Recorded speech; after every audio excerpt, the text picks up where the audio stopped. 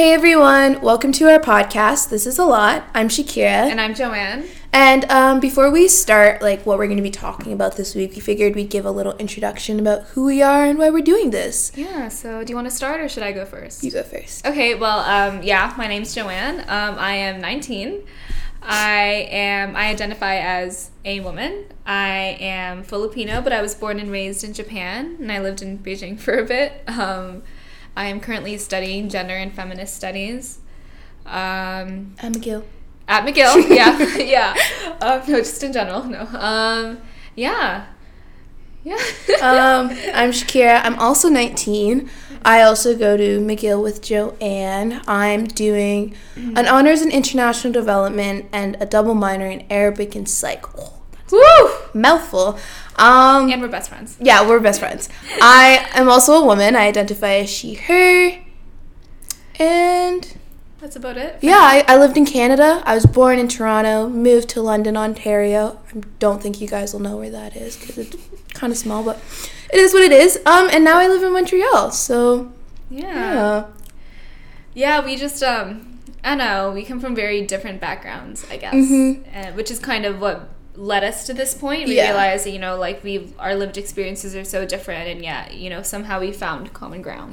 They're very similar, even though they're very different. Yeah. And it kind of led us to wanting to create this podcast, because we like to have very in-depth insightful philosophical conversations about our life and our experience, which probably has a lot to do with what we study. Yeah. And we realized this is some good stuff. This is some good shit. Let's make some money off it. Yeah. We're not here to make money. That is not the intention. But we were you know what? Why not make a podcast and see what comes of it? Especially because growing up, both of us felt very alone in our experiences, and we just didn't think that a lot of people could relate, but we're realizing more and more that there are people out there who can relate. So we were okay, let's share our story and see what happens. Exactly. And as being two women of color, we kind of talked about how when we were younger we wish we had something like this, someone to tell us, oh, I actually relate to all the struggles you're going through. And it's hard when you're a colored person because life is just different for you. Yeah. And so we're going to be talking a lot about that. Yeah, so I guess the overall theme of our podcast would be race, sexuality, gender, what it's like as two women of color to grow up in proximity to whiteness, essentially. Yeah, and not even just the proximity, this sort of glorification of whiteness that is very damaging, but you only realize how damaging it is when you take a step back. So I only realized how damaging it was when I started studying this, which I guess makes sense, but so that's basically what this is, I guess. So we hope you enjoy. Yeah. Now, on to the content. On to the meat. So this week's episode is called The Adventures of Oreo and Coconut.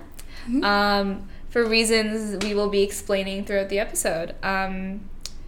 Yeah. So I guess we'll start off this episode just talking a little bit about how we grew up, and what our childhood were like, and kind of how that spurred where we are now. Yeah. Spurred, is that the right word? Spurred makes sense. How it constructed our subjectivity. Yes. There we go. How we see ourselves and how we continue to see ourselves. I feel like we should just go and explain why we have Oreo and coconut in the title. Okay, go for it. So basically, the commonality between an Oreo and a coconut is that they're colored on the outside and white on the inside. We sort of appropriated that from the concept of a banana, which I sort of grew up hearing. It's what a lot of people call, ethnically Chinese people who were born and raised in the States. So they're yellow on the outside but white on the inside. So that's kind of what Shakira and I were thinking, because we grew up in such proximity to whiteness, and because we grew up glorifying whiteness and wanting to be white, and with a lot of white friends, we were colored on the outside, but at our very core we kind of wanted to identify as white. And in many ways, we did identify as white. Yeah, we did it, which is very odd because it's like, how do you identify as white when you're not actually? That is such a. It sounds like such a weird thing. It's such a weird. I identify as white, but I'm not actually like, white. Not I'm white. black, but I'm white. I'm white on the inside, and that is something that I used to say as a kid all the time. Like I would self-identify as an Oreo. I'd be like, yeah, like I may be black on the outside, but I'm actually white on the inside, and it's like, yeah, like, I'm just like one of you though. Yeah, like so like don't even pay attention to the pigment. Like, I promise I'm white. But it's also interesting because, like, as a kid, like, I spent pretty much most of my formative years in London, Ontario. Yeah. I was one of the only black people in my class, sometimes in my grade, occasionally in the school. You know how it is. You know how it is. And, like, because of that, I realized I wanted to be included so much, you know? Yeah. And like I used to say I'm black on the outside, but I'm really white on the inside, as a way of kind of bridging that racial gap, you know, to make it seem as though like I am one of them. And it's kind of interesting reflecting like how people oftentimes in my neighborhood, I feel like they forgot that I was black, you know, because I was so good at performing whiteness. Yes, because I was so good at performing and trying to fit in that, like, they kind of forgot that I was black, or, like, they would only remember that I was black when referring to me as, like, their black friend, their only black friend, you know? Which is actually very damaging to a child. I kind of want to ask you a question about that, like, two, actually. One, like, to what extent did you feel like performing whiteness was a way to justify your presence? Like, yeah, like, I am a colored person, but like it's fine because I can be white, I can be like you, because that's kind of how I felt. And two, how did you feel when you were with your white friends versus when you were with maybe your family or other black people? Like I was thinking of that book by Gabrielle Union. Oh yeah. Yeah, and how she was talking about how like when she's with her white friends, she like they still see her as her black friend, but when she's when she's in the black community, she's seen as like a completely whitewashed person. So the book we're referring to, by the way, is We're Gonna Need More Wine by We're Gonna Need More Wine. Yeah, by Gabrielle Union. Do recommend. It's a very good book.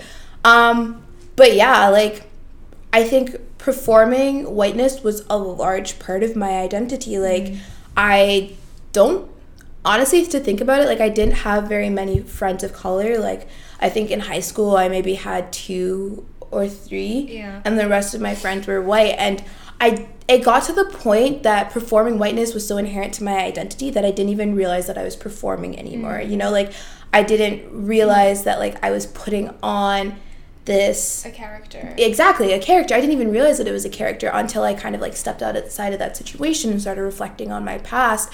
And like, yeah, like when I would travel to colored communities, I was very much seen as a very whitewashed person. Like when I lived in Jamaica briefly, or like when I would visit relatives, like they would always be like, oh wow, like you speak such proper English, oh my gosh, you're practically white, like, you know. And it's funny because hearing that as a kid, like that was what I wanted to hear. I was like, yes, like it's like a compliment. Yeah, but I have so much to say. Not a compliment whatsoever. But yeah, like that was who I was, like, and now like I have a very hard time figuring out who I am outside of that performance because I've been doing it for so long, you know? Yeah.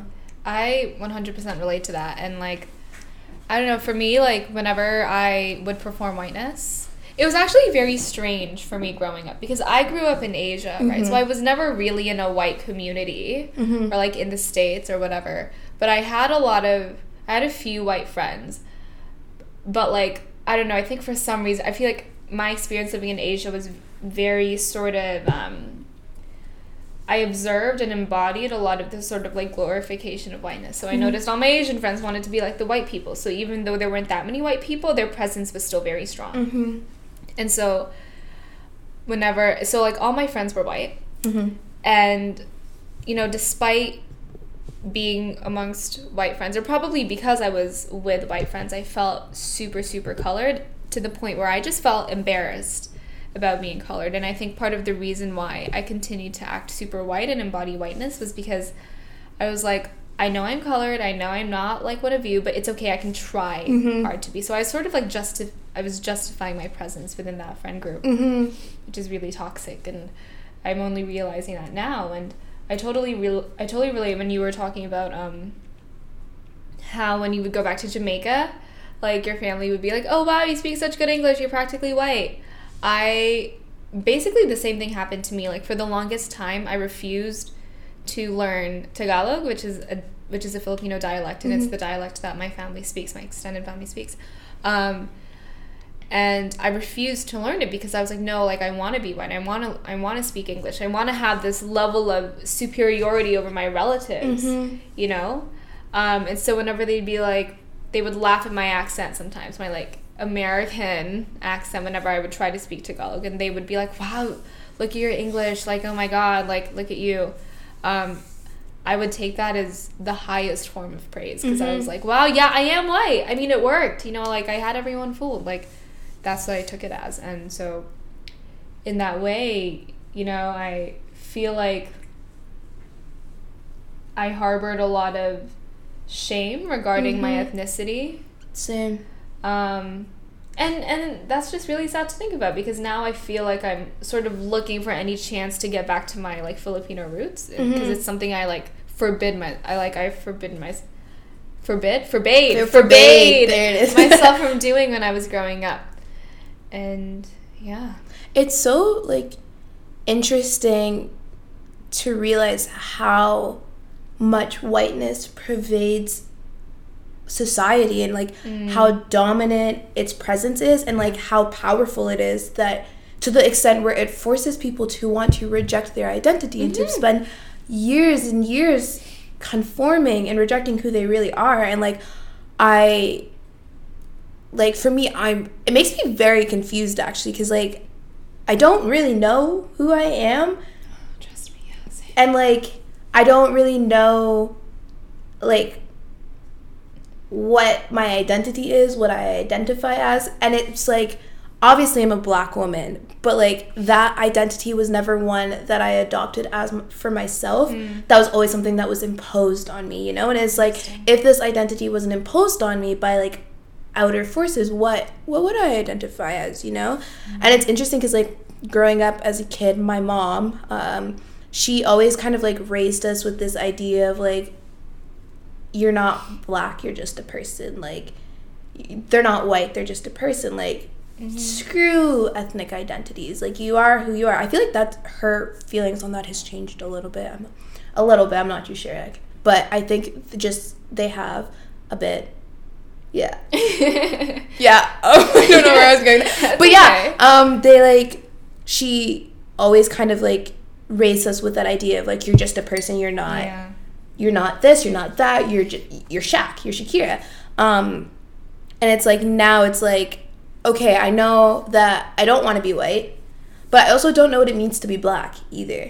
Like, I don't know what it means to be a Black woman, or how, like, what is, like, quote unquote, a Black woman, yeah, you know? Like, have you ever, like, connected with the Black community in that way? I don't think I have, like, outside of my immediate family. Like, I don't really have a lot of experience with Black. I honestly don't think that I've had a Black female friend, like another Black close female friend, you know? Like, I've had a couple Black guy friends, yeah, but I've never had another like Black woman that I could actually. No, that's not true. I do. I have one now, Speedy. I met her over camp. But like, aside from, and she was somebody that I met last year. But aside from her, like growing up, I had never interacted with other Black people, and it's kind of like almost intimidating. Really? To do so now, because it's like I have spent so long rejecting that part of me that it's like I don't know how to fit into that community anymore, because like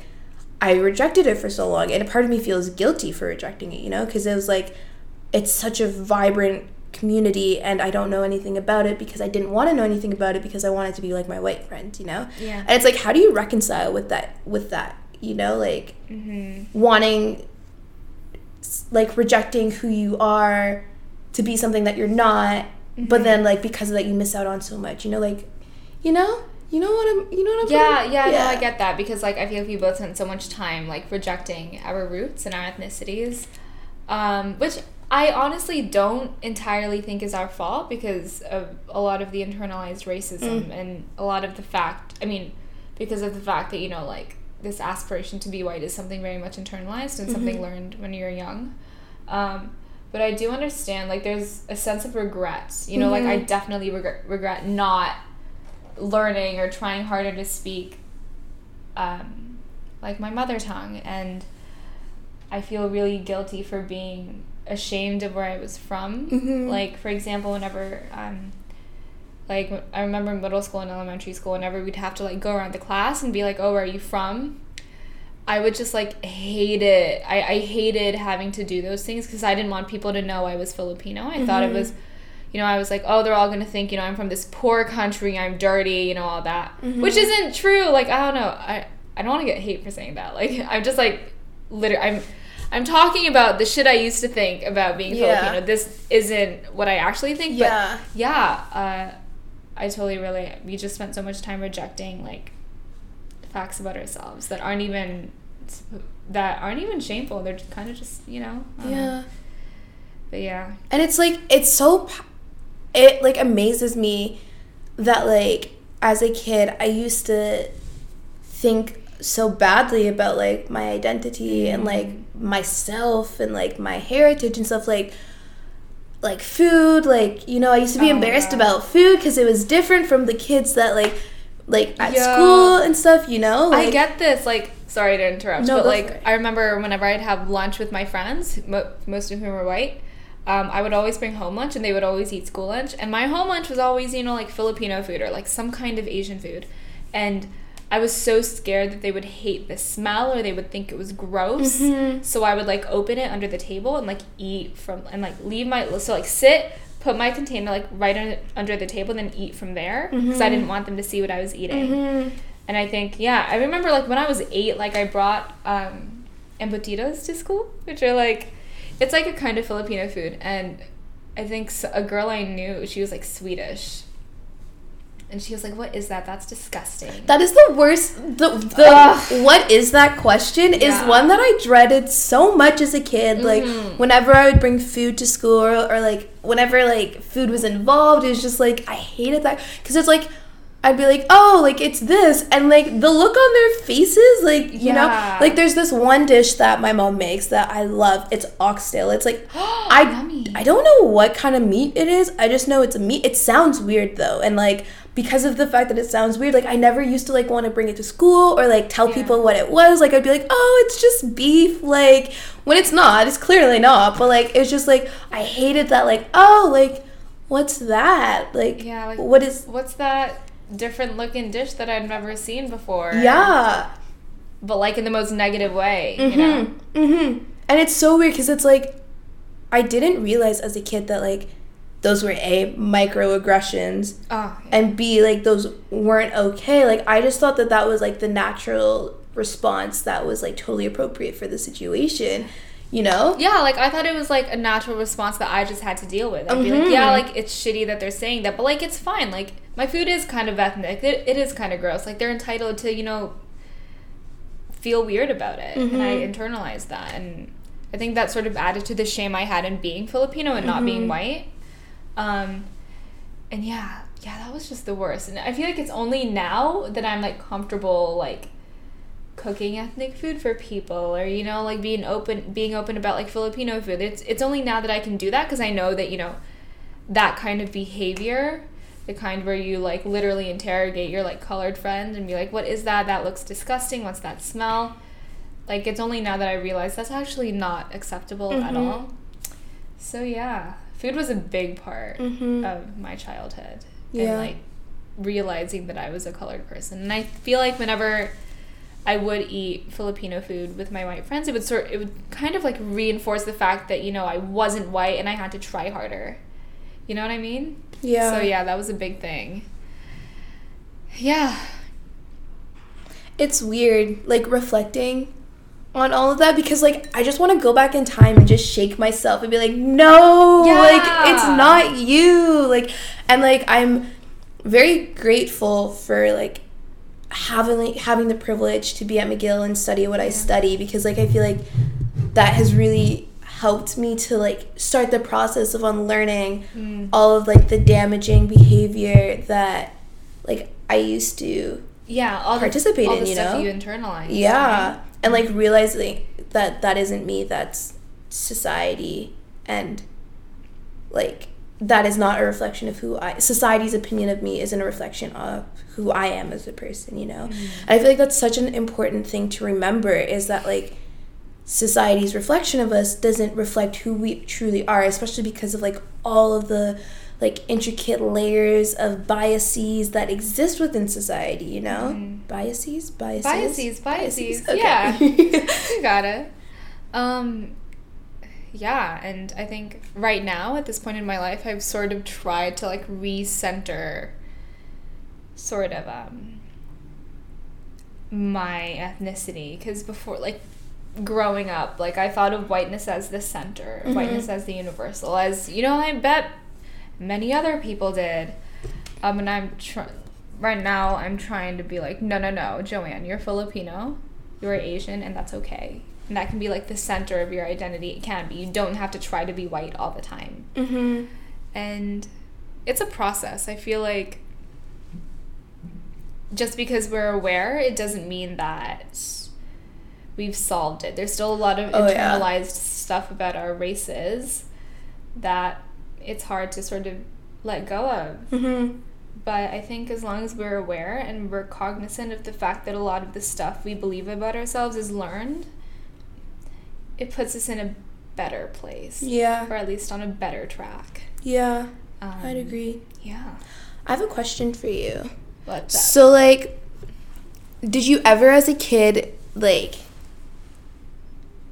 obviously you wanted to be white, or, like, you tried to identify as close to white as you possibly could, but, like, did you, because I know this is the case for me, but did you almost ever feel like you were the shadow of that person, like oh my gosh. Even if people did see you as, like, a coconut, or, like, not really Filipino, but like, and, like, as close to white as you could possibly get, like, did you ever still feel like it wasn't good enough? I always felt inadequate.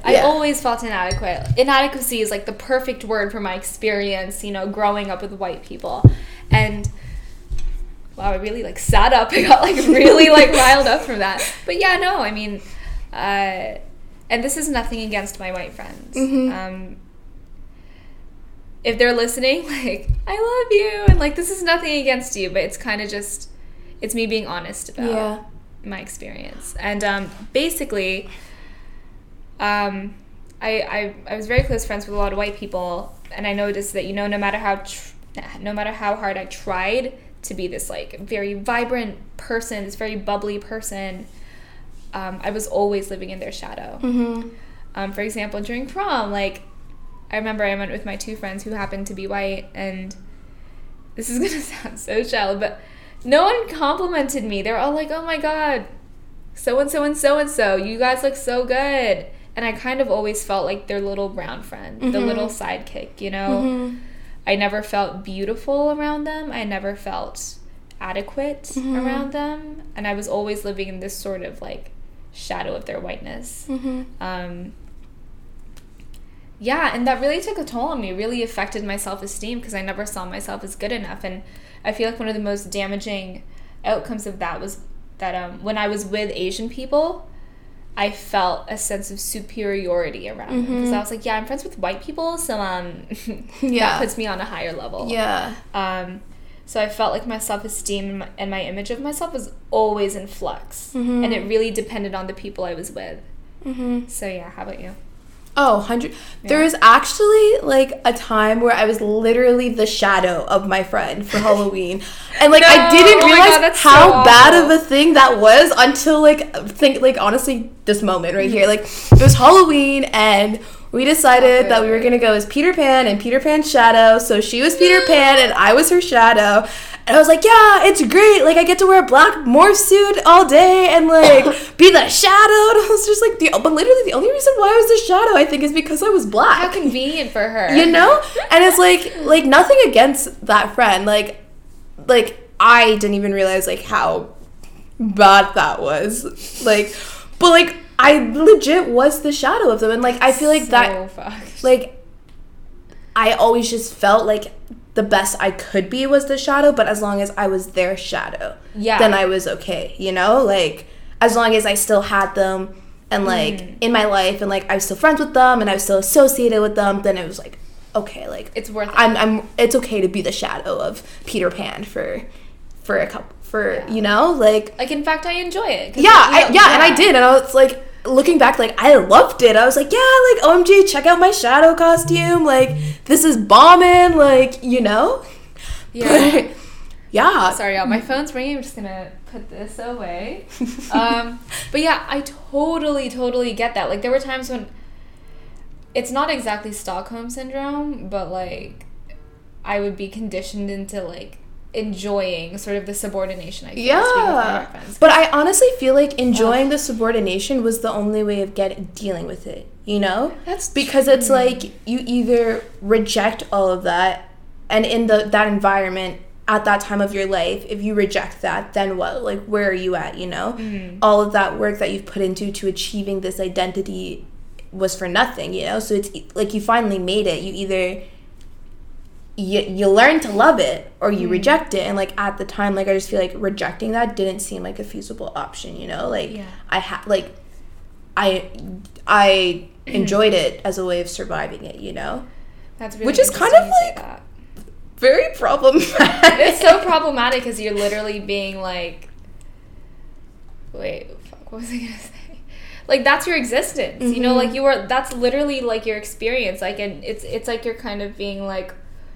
Oh, yeah, like, I am subordinated, but, you know, like, it's fine, you know, because I'm here. I'm with my white people. Like, whiteness is the first priority. Yeah, whiteness is the first priority. And you don't even realize, like, in the moment, you don't realize that until, like, until the moment is over, you know? Yeah. Like, you don't realize that whiteness is the priority, and you're second, you just think that's it. And you don't even internalize it as subordination. It's a matter of life, you know? Exactly. And, you know, when I had two best friends in high school and they were white, and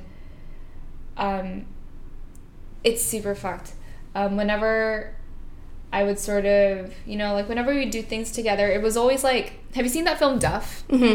I always felt like the Duff, man. Yeah. I always did.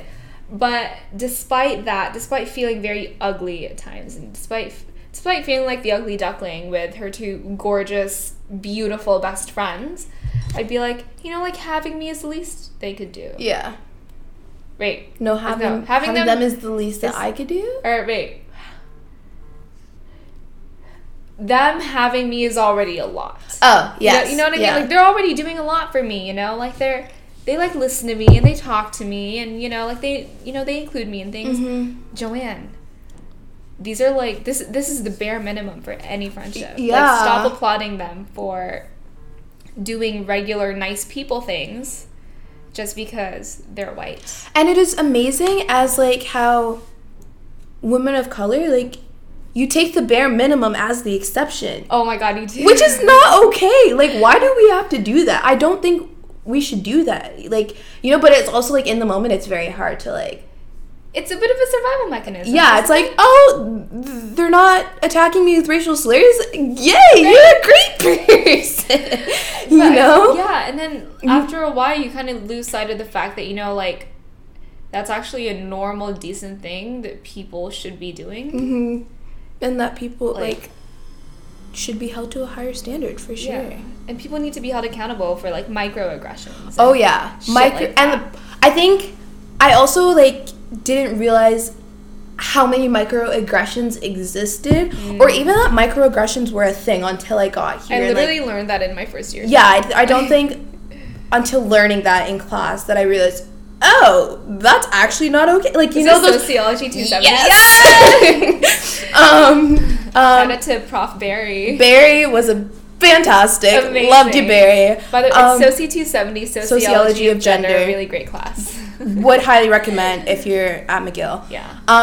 But yeah, and I'm like, you know, the comments like, oh, you're pretty for a black girl, or oh, you're pretty for an Asian, or oh, like, I love your hair like that. Like, can I feel it? Can I touch him? Like, yo, don't touch my hair. Like, get your hands out of my hair. My favorite one though that I get is, oh my god, are you Asian?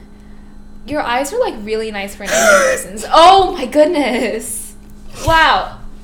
Just. But like growing up, I was like, OMG, like you think I'm pretty? Thank you. You like my hair?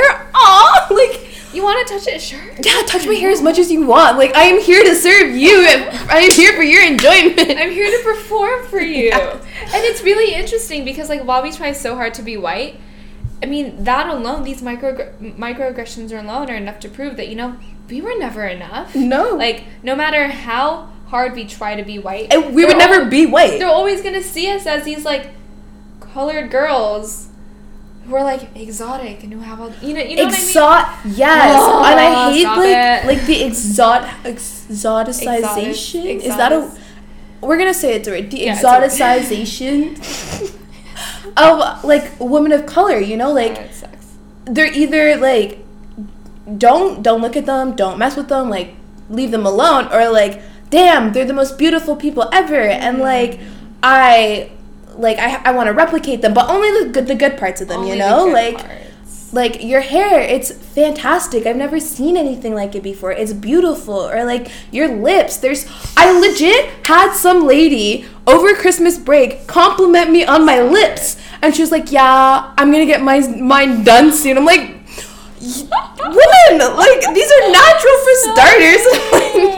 You know? You should have complimented her on something so offbeat. Like, you should have just been like... I love your gas station outfit. It's banging. You should have been like, I love the skin on your elbows. That's just really nice. Like, I'm trying to get those redone too. You should have just said something so offbeat and dumb. Like, I just... Pro tip, if you're ever dealing with microaggressions, just respond to something super offbeat. or you could be like woke AF and like clap back and be like, yo, I mean, do you. That's probably better. Whichever one you want to do. And then let us know how it goes, please. But like... It's crazy. And like, it's so funny because like, as a kid, I used to, like my hair... Yeah. To fro, you see it every now and then, but as a kid I hated the fro. Like I didn't want the fro. Like no, I hated braids, like cornrows and stuff, because I just feel like it made me look like so much more black. So I used to chemically straighten my hair, and it was awful. Like my scalp would burn, and it's so bad for your hair. Like don't do it. Would not recommend. But I used to do it because then it would give me like flat, straight hair. Still not as like silky and flowy as like a white person's, but like as close as I could get, you know. And it was just like, it was like, yeah, like people would be, like love my hair. They'd comment on it and be like, oh, like your hair looks so good. Like I'm like, yeah, like I literally sat through 30 minutes of a burning scalp to get this, but thank you. But like your praise is the ultimate validation. It's worth all the burns in the world. Yeah. It was just, I mean, now I've definitely like started embracing my hair a lot more. Like I stopped chemically straightening it in like grade 11. So maybe when I was like 15, no, 14, sometime around then. Wait, grade 11? I don't have been like 16? 16? 14? Sometime during my teens. And like now, like I definitely wear a lot more braids just because I'm very like, my hair is very high maintenance and I'm a very, very, very, very lazy person. So it's like, put it in braids and you don't have to deal with it. But like, I feel like that's a baby step, you know? Like I'm accepting my hair and like enjoying my hair and like doing fun stuff with my hair. Right now, my hair's burgundy. I love it. It's beautiful. Thank you. And it's like in this really nice little bun. It's very nice. And like before that, I had like these like midnight blue braids in. It was, you know, and it's cool because like I'm starting to rediscover myself, you know? And like I wouldn't say that I'm at that point where I'm like I fully accept who I am, like I have no qualms, no worries about my identity or anything like that. But like I'm starting to enjoy my identity a bit more, you know, like the fun stuff that I can do with hair, the cool stuff that like I can do with my hair that frankly white people can't, you know. It's like baby steps and like baby steps. Yeah, honestly, very well said. And I relate. Like, obviously this isn't the same thing as, you know, hair, but I think something I was very obsessed with growing up, like especially when I was, you know, like a teenager, was the monolid. And the whole double eyelid thing, because like stereotypical Asian eyes, like, don't, like, they do have the monolid, so like it's literally just like one tiny little slit. You don't get that crease, you know, that white people have. But growing up, like, I did grow up with a bit of a double eyelid, and when I saw that it sort of differentiated me from other Asian people, and when I saw that white people commented on how my eyes weren't that Asian, I was like, well, these eyes are what makes me beautiful. I gotta keep them up. You know, I gotta maintain them. So what I would do is I would, like, cut tiny pieces of tape and then, like, tape them over my eyelids. Because, like, that way it would force the eye to crease so that the fold would be thicker. Yeah. And I would wake up extra early to do it. So I'd wake up at 4 or 5 a.m., put the tape in, and force myself to stay awake so that my eyes would fold. So that when I'd get to school, I'd have these big, you know, like, eyes with double eyelids, and I would look different than the other Asians, and white people would compliment my eyes. And it got to a point where I started getting, like, infections because of the adhesive, or I'd get rashes around my eyes, or, like, little cuts because, like, the tape was, like, sharp. That makes no sense, but, like, I would get scratches and it would hurt. But I'd be like, you know, like, it's fine, it's worth it, because I don't want to look like the other Asians, and I do want white people to be like, damn, you know, Joanne, yeah, like, she's Asian, but not really. Have you seen those eyes? And I just thought that, you know, like, having these big eyes with those double eyelids made me beautiful. And I think it made me beautiful because it made me closer to what white people looked like. And it's only now that I realized, you know, I look just as pretty without the double eyelids. So like right now I still have them, but I don't force my eyes to like have them thick. You know, some days I'll like wake up and like my fold will be thinner, and like that used to crush me. I used to cry. I used to not want to go to school because my eyes were too small. But now it's like, you know, I am so much more than like the thickness of my eyelids. It's one part of my face. It doesn't matter, you know. And I don't know, like right now I feel like I'm in a process of seeing how like I don't know, just how, like, just because I don't look white, or just because I don't have features that kind of resemble European features, doesn't mean that I can't be pretty. And I'm sort of like, I don't know, I like the fact that I'm Asian, and I like the fact that some days my eyes can be small, because I know that, you know, it doesn't say anything about my value as a person. And yeah, I think it's good, because when you spend so many years just, like, being insecure, it feels like you're sleepwalking. You know? Yeah. And it's like, how do you survive if you can't even survive yourself, you know? Exactly. Yeah. So yeah, that was a lot. This is a lot. This is a lot. See now you know why it's called right? This is a lot, because we always have a lot to say. And, you know, our whole experience, everything we experience, it's all a lot. Everybody's life is a lot. Life is a lot. Life is a lot. Race is a lot. Race is a lot. Race is a whole thing. Man, more to come. We haven't even touched gender, sexuality, like... Just you guys wait. It's coming. Yeah, it's going to be messy. It's going to be a lot, but it's going to be fun. It is. And I think to end this podcast, I don't know what I was episode to end the adventures of Oreo and Coconut. Yes, to end the adventures of Oreo and Coconut. Like, I feel like, you know, I think it's safe to say, for me at least, that Oreo's adventures are coming to a close, you know? Yeah. And I feel like that is such a liberating thing to realize, that, like, I don't have to be this Oreo or this, like, white wannabe, that I can be so much more than like a quasi-white identity, you know? Yeah, and it's just very liberating. And I feel like to anybody who's listening who can relate or might be in a similar place that they are now, like, you're not the only one, like, absolutely not, clearly. And like, be like, although whiteness and white identity is so prevalent within our society, that doesn't mean that it's the identity to aspire to have, you know? It doesn't mean that it is the what's the word I'm looking for? Like the universal. The universal. And like that doesn't mean that it has to be your aspiration as well, because like as individuals we have so much to discover about yourselves. And to offer. So much to offer, and so much to offer, and it's like, how can you do that if you don't even love yourself, you know? Yeah, and like you are so much more than your ability to perform whiteness is another thing, you know, and 100%. Yeah, and that's something I'm just realizing. Oh yeah, definitely. which is kind of fucked up, but you know, 19 years later, but you know. Yeah, but I mean, we're trying. Yeah. Not to say that it hasn't been hard and that there aren't slip-ups or anything like that, but we're trying. So many slip-ups. All the time. Every time I, like, see a white person, I'm like, oh, I wish I could be you. Wait, no, stop, Joanne. Yeah. Stop.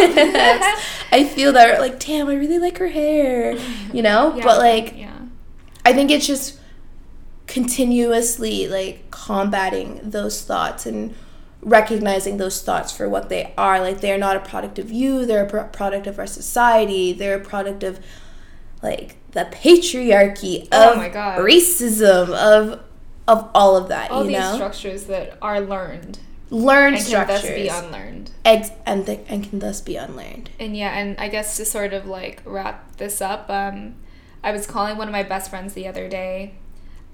She's currently in Australia, so if you're listening, you know who you are. I was having a crisis, as Joanne does. And it was this whole thing where I was just very unsatisfied with myself. And she told me about this thing she read where, like, the first thing, like, your first thought is what you've been conditioned to learn, or like what is learned, and the second one is what you actually think.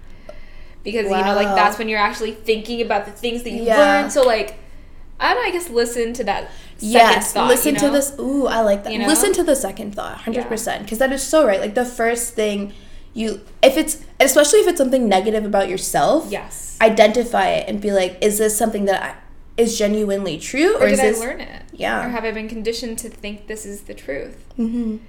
I guess our call to action, let's say, for this episode is, you know, like, just be aware. Yeah. I guess, like, okay, that sounds dumb, but, like, spend more time, like, reflecting and trying to be aware of the things you say. Yeah. Like, how you act, what you think about yourself. I think one of the most powerful things we can do is unsettle everything we've been taught to know about ourselves. I definitely agree. Well, so that was quite an adventure. That was an adventure. We're currently at 42 minutes. It's great. It's great. So yeah, I think we're gonna wrap this up. Yeah. Thank you for listening. If anyone is listening, hope you enjoyed that wild ride.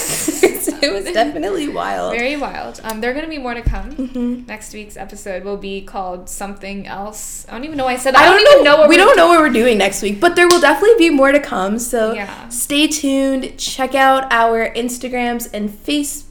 Do we have? We don't have a Facebook. Just kidding. Just check out our Instagram page. We don't have Instagram. Yeah, we do. We're making an Instagram. We have an Instagram. The Instagram is coming. Check out the Instagram page, and then you can also check out our individual Instagram pages, which are linked on our SoundCloud. Yeah. Yeah, they are. Please, I need more followers. Please.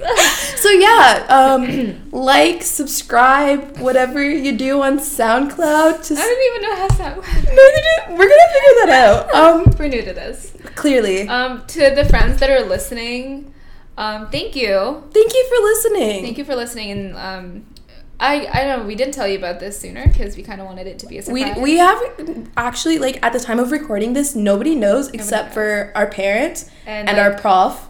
Our one prof, and, like, a few people from my program. Yeah. Speaking of our prof, we love you. Shout out to Rachel Zellers. Fantastic human being. Thank you so much. She definitely, like, she didn't inspire, but like she made us feel comfortable doing. Yeah, she definitely gave us a direction and like helped us so much with this. So yeah, Rachel, you're fantastic. We hope you're well wherever you are. Like, you deserve the world and everything more. Yeah. So we're gonna end. Yeah, before we like start crying. Okay, bye guys.